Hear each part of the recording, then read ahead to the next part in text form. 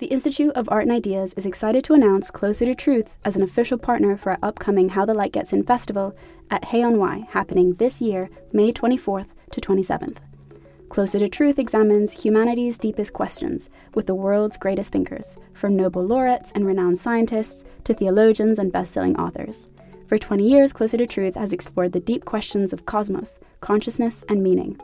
This year, host Robert Lawrence Kuhn journeys to new depths with their Philosophy of Biology season, exploring topics like evolution, race, alien intelligences, sex and gender, and much more. Get early access to full episodes from this brand new season by registering for a free membership at their website, closertotruth.com. Discover the fundamental issues of existence, engage new and diverse ways of thinking, and seek out your own answers with Closer to Truth.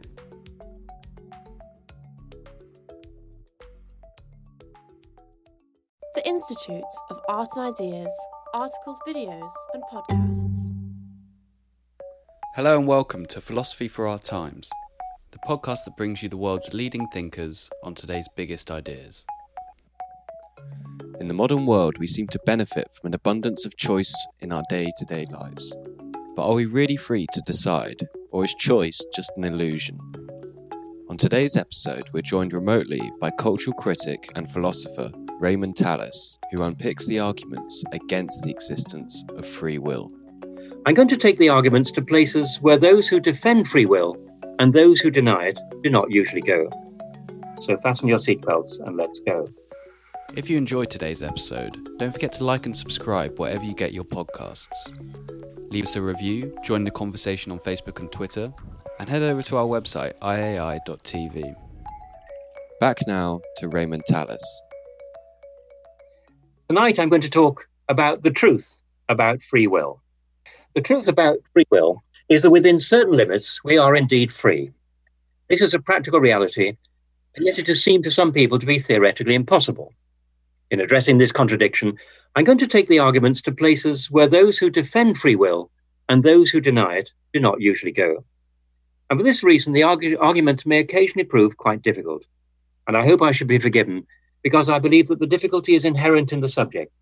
So fasten your seatbelts and let's go. When I say that free will is a reality, this is something that pretty well everyone accepts in practice. We acknowledge the difference between something that happens to me, as when I fall down the stairs, and something that I do, as when I walk down the stairs at the start of a journey to London to attend a meeting. We praise and blame others inside and outside the law courts.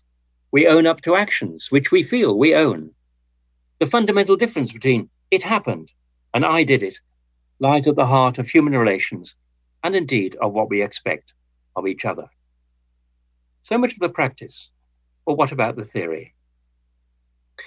Actions are material events. Material events are connected by laws, causes, or indeed law-governed causes. Laws are by definition unbreakable. So what I do must be as subject to the laws of nature as other happenings in the universe. And causes have prior causes, and these have earlier causes. And indeed, we can trace this causal ancestry at least to events that took place before I was born.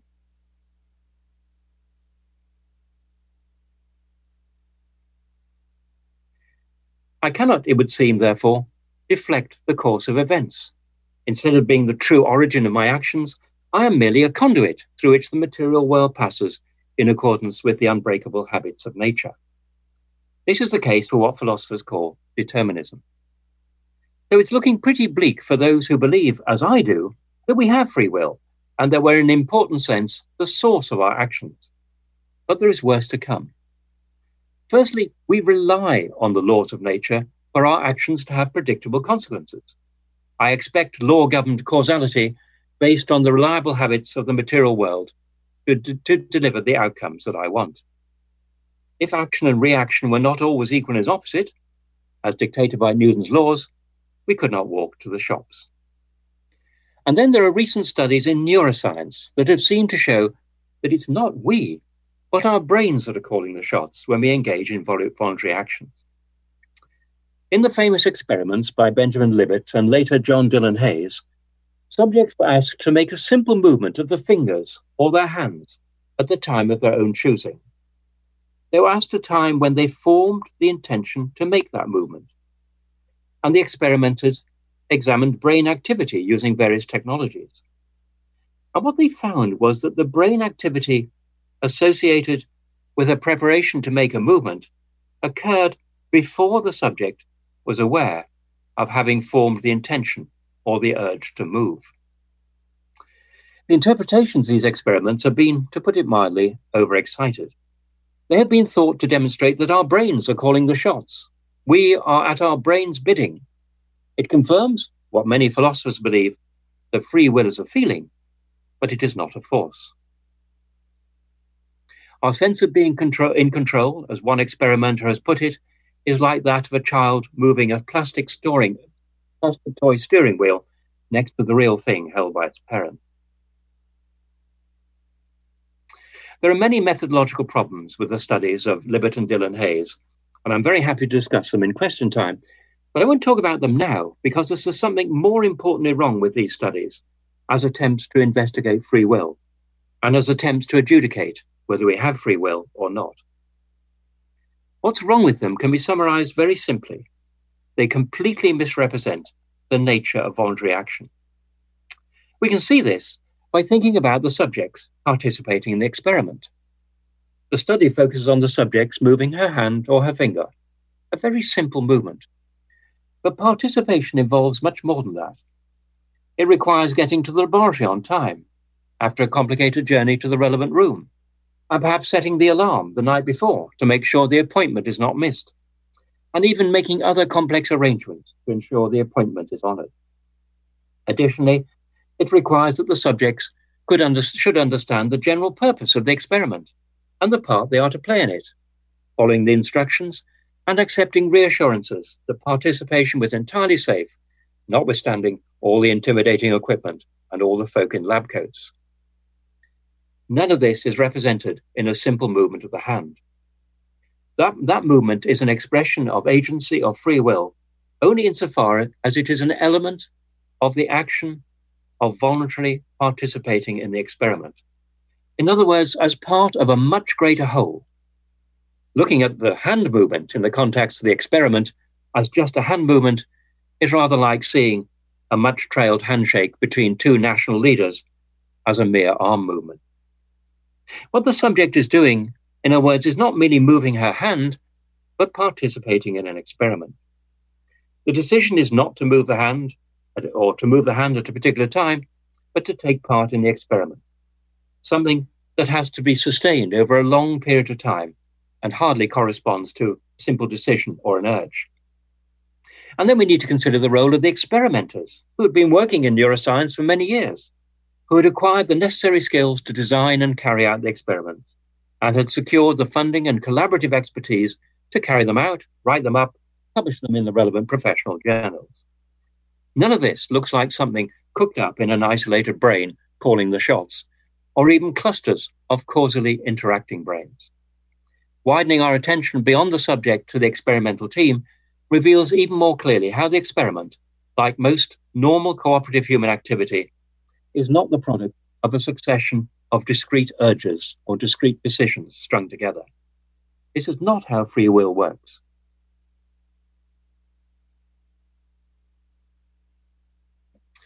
So we may conclude that experiments supposedly demonstrated that it is our brains and not ourselves that are calling the shots are nothing of the kind. But these experiments are nonetheless informative because inadvertently they are reminders of the true nature of action. When I do something intentionally, my intention is not a discrete cause of what I do. My intention is inseparable from my situation and from broader aspects of myself, and these cannot be separated from the body that literally situates me. More broadly, I could not do what I do unless I knew what I was doing and why. This is a long way from law-governed causes. A stone does not have to understand why it is falling in order to fall. What a human agent does is shaped by an explicit goal, something that she herself entertains, even if it is an action she does reluctantly. This is a sense in which, as many philosophers have pointed out, actions do not have causes, but reasons or justifications. And reasons and justifications are not causes.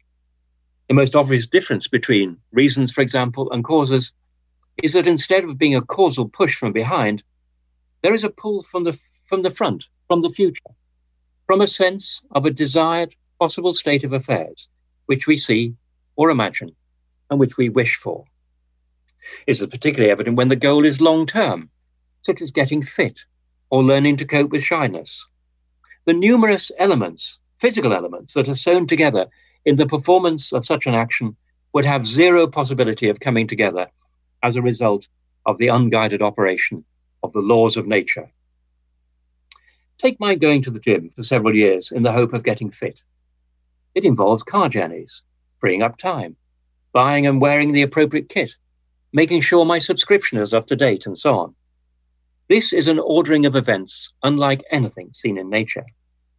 Granted, all these elements are realized in physical movements, but those physical movements would not have come together had they not been requisitioned by a goal, as it were, transilluminating the whole sustained operation. My physical movements happen, and happen in the order they do, only because I know what I'm doing and why, because they are justified by a goal that I have and are requisitioned in order to achieve that goal. Actions have outcomes that happen because and only because someone wanted them to happen. This is a crucial difference between mere happenings in nature and the doings of human beings. Another difference between doings and happenings is the vast hinterland of cooperation that lies behind doings. The renewal of my gym subscription involves a multitude of other parties whose contributions cannot be credibly described as merely material causes converging on the spot. Indeed, the parties encompass an invisible crowd of agents, ranging from the person at the other end of the phone to the individuals who had a role in developing the electronic means of payment, the communication systems that support it, and so on. What's coming into view is the community of minds that directly or indirectly support the most ordinary decisions and actions of our daily life.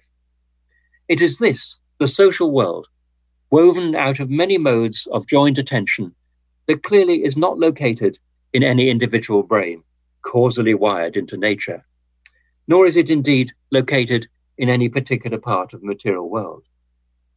As we enter this community of mind, with our bodies and brains being, of course, a necessary entrance ticket, so we are increasingly distanced from the natural world and the unbreakable laws that we still rely upon for our actions to have the desired or expected consequences. There's something else in the hinterland, what we might call positioning, or the creation of a positional advantage. There are simple examples of positioning, such as climbing to the top of a tree to extend our view.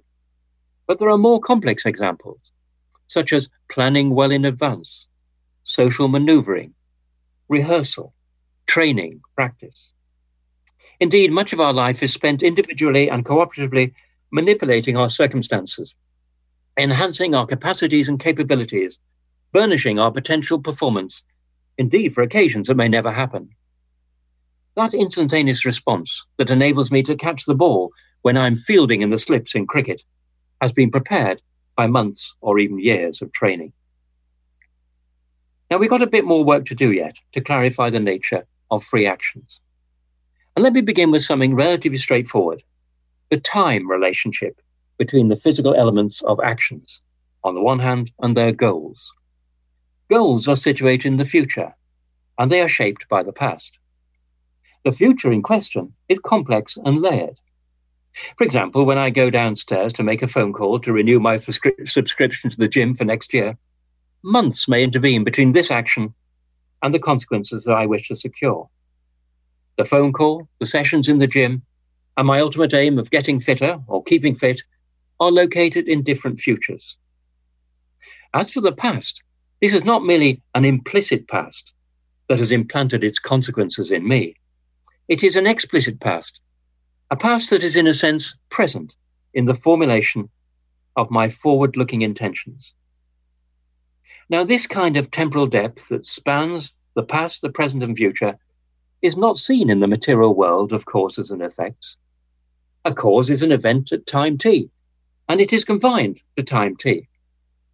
An intention, by contrast, draws on the past that informs it and reaches into an imagined future that will fulfill it. That's why it's a mistake to think of intentions as being causes and of themselves being effects of other causes. If you do that, you reinsert them back into the law-governed causal chains.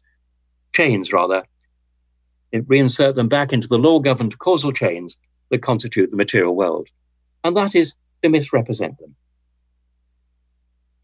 This is the moment to bring into play something that's absolutely central to free will and to our capacity to act upon the world as if from outside in pursuit of our distinctively human ends. That something is called intentionality. Intentionality is the key characteristic of mental events. It is their being about something. Let me illustrate this with a very simple example, seeing an object such as a glass. One explanation of seeing a glass is it is the result of a causal relationship between the glass and my brain. Light bounced off the glass, enters my retina, and this triggers activity in the parts of the brain that are associated with vision. Let's call those parts of the brain the visual areas. That all seems very straightforward, and it makes perception a process entirely governed by the laws seen to operate throughout nature. But not so fast. The causal relationship I've described, and it's there in the upper arrow in the slide, the causal relationship I've described accounts for how the light gets into the eye and tickles up the brain, but it doesn't account for the gaze looking out. That's the lower arrow. If the gaze were due entirely to the events, neural activity in the visual area, then we'd have a strange situation. These events would have to, as it were, point back up the causal chain to their causal ancestors. In short, while law-governed causation may explain how the light gets into the brain, it doesn't describe how the gaze looks out. The gaze looking out, visual perception or telereception, is about something other than itself.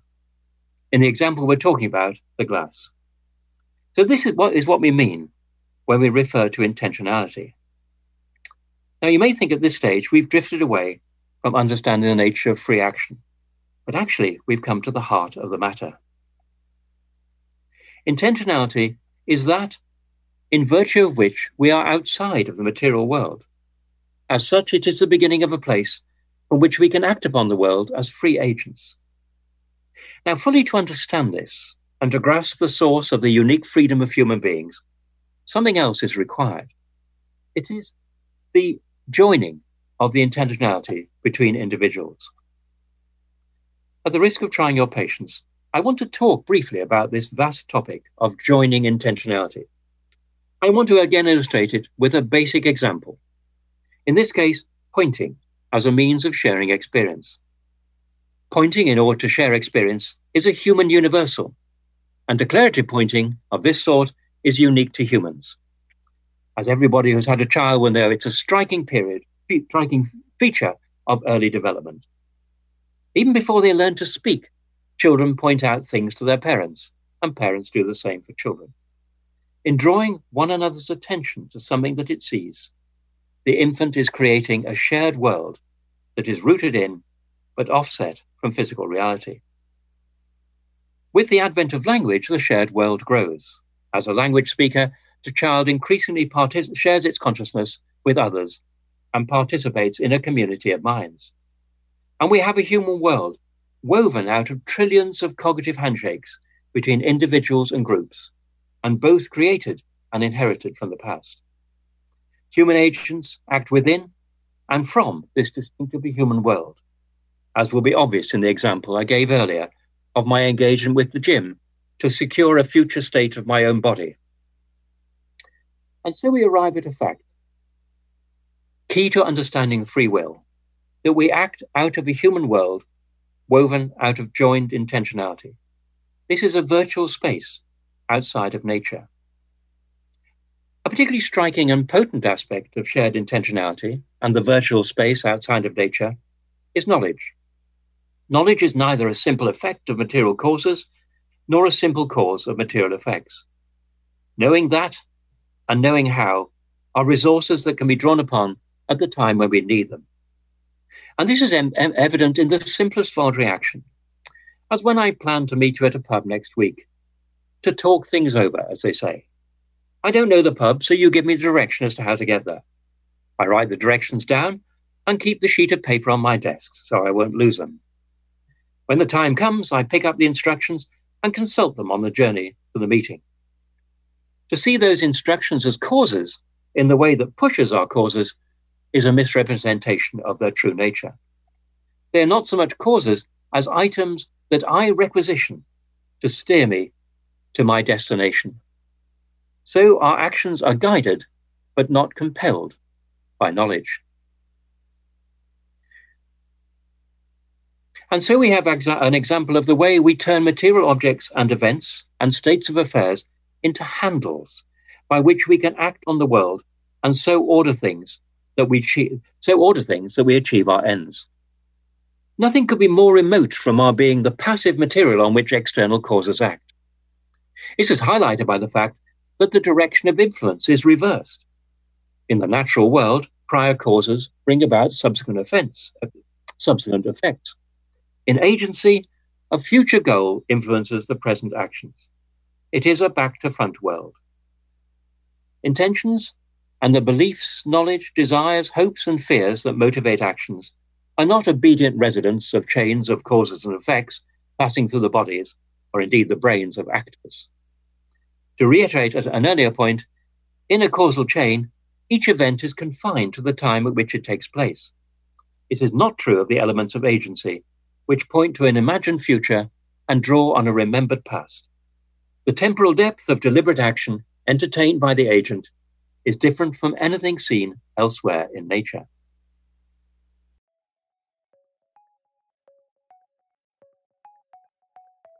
Do you want to hear more from the world's leading thinkers? If the answer to that question is yes, subscribe to iai.tv for unlimited access to thousands of debates, talks, articles, academy courses, and live events. Are you bored of the surface-level news, politics, sports and entertainment coverage on your newsfeed? Go deeper, get the philosophy behind the news, and get the latest big ideas from the world's leading thinkers on subjects at the core of the human condition, life, the universe, and everything in between. It's free for the first month, and there's no commitment to pay, so subscribe now to understand the world beyond the surface level. Beyond this reversal of the direction of influence in goal-directed action is something even more profound. The future that is envisaged is not an actuality, but just a possibility.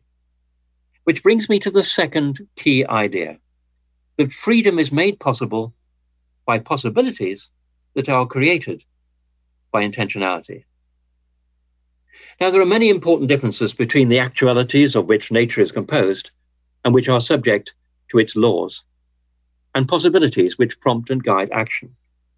But here is a couple. Firstly, possibilities, by definition, do not exist out there. They exist only insofar as they are envisaged. The arrow of influence from the future to the present is thus from that which is not, or not yet, that which we want to bring about, to that which is. Secondly, possibilities, unlike actualities, are general rather than particular. Our intentions can be realized in a multitude of ways. What counts as the success of my meeting you in the pub to talk things over is not defined by a specific set of physical parameters.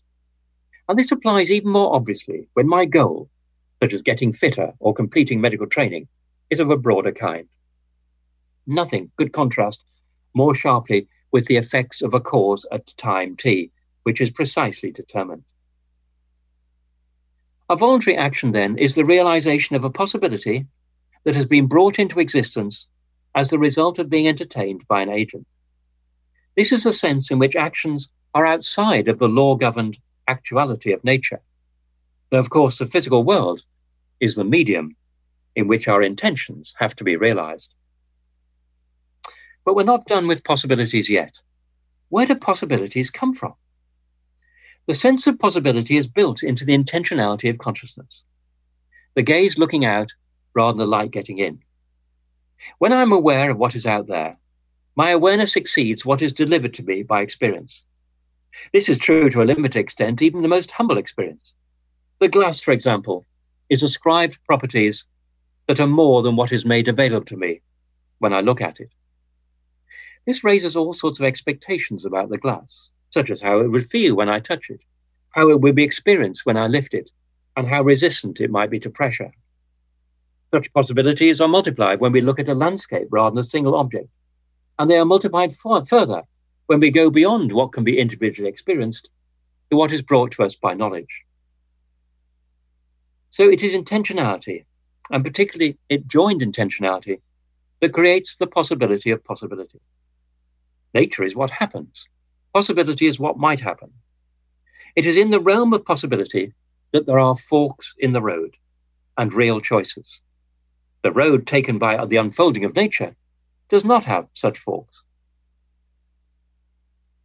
The possible is the foundation of a realm, parallel to that of the physical world, from which we can act on the physical world.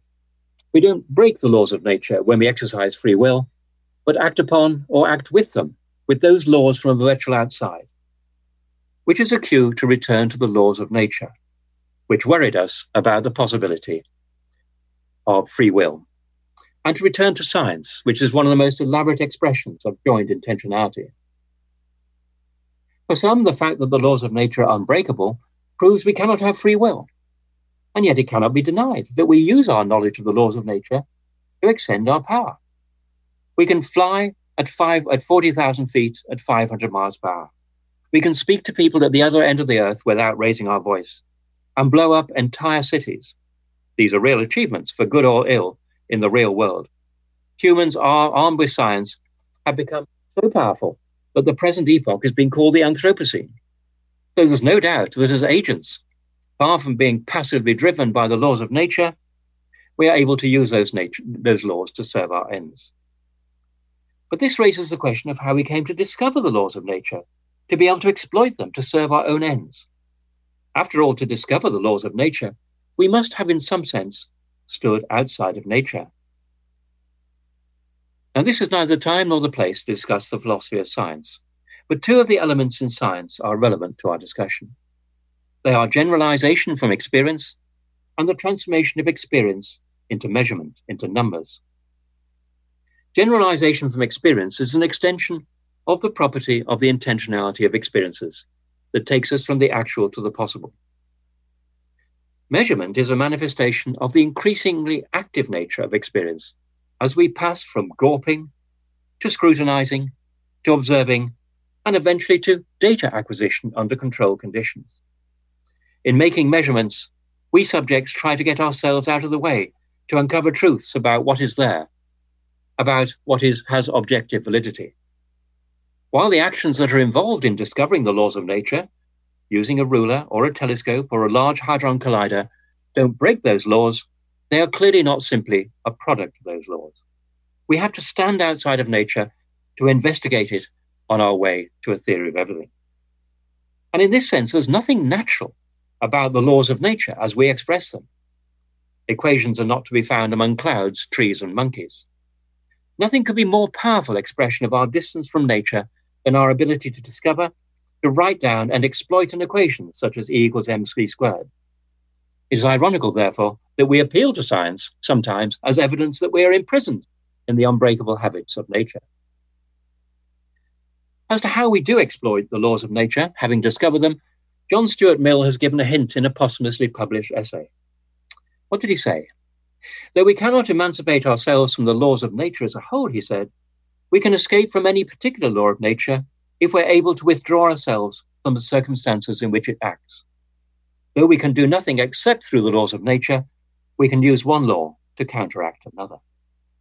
The multiplicity of laws that we've teased out from what is going on at a particular place enables us to be both law-abiding or law-governed, at the same time not to be the helpless substances upon which laws operate.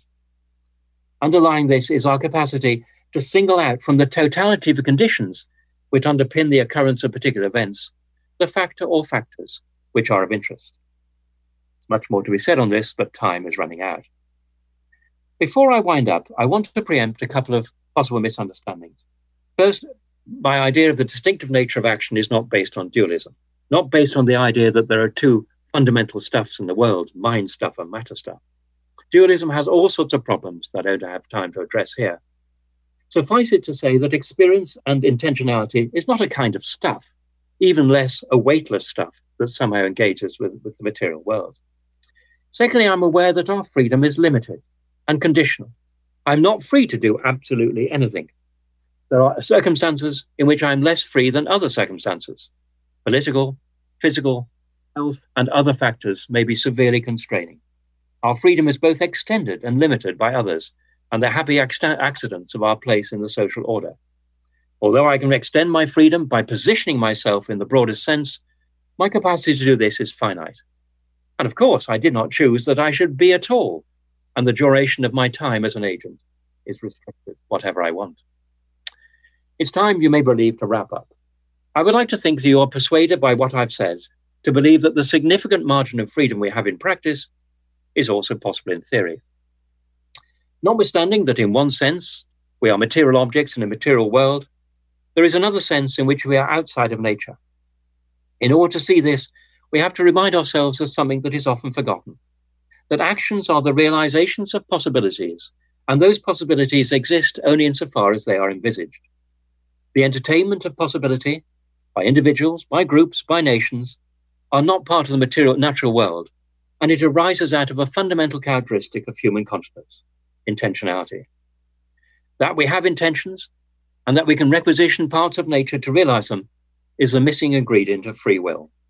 The same free will that enables us to discover and exploit the laws of nature. Perhaps I should have called this talk Intention and Intentionality, except that it might have sounded like a lost Jane Austen novel. Thank you, ladies and gentlemen, for what I hope is your attention. I'm conscious this talk has not been easygoing, but some of the difficulty is, I think, due to the difficulty inherent in the topic, and my taking the story of free will in a different direction from the one that is conventional in philosophy. Thanks for listening to this week's episode of Philosophy for Our Times. Remember to like, subscribe, and review wherever you listen. And tune in next week for more big ideas from the world's leading thinkers.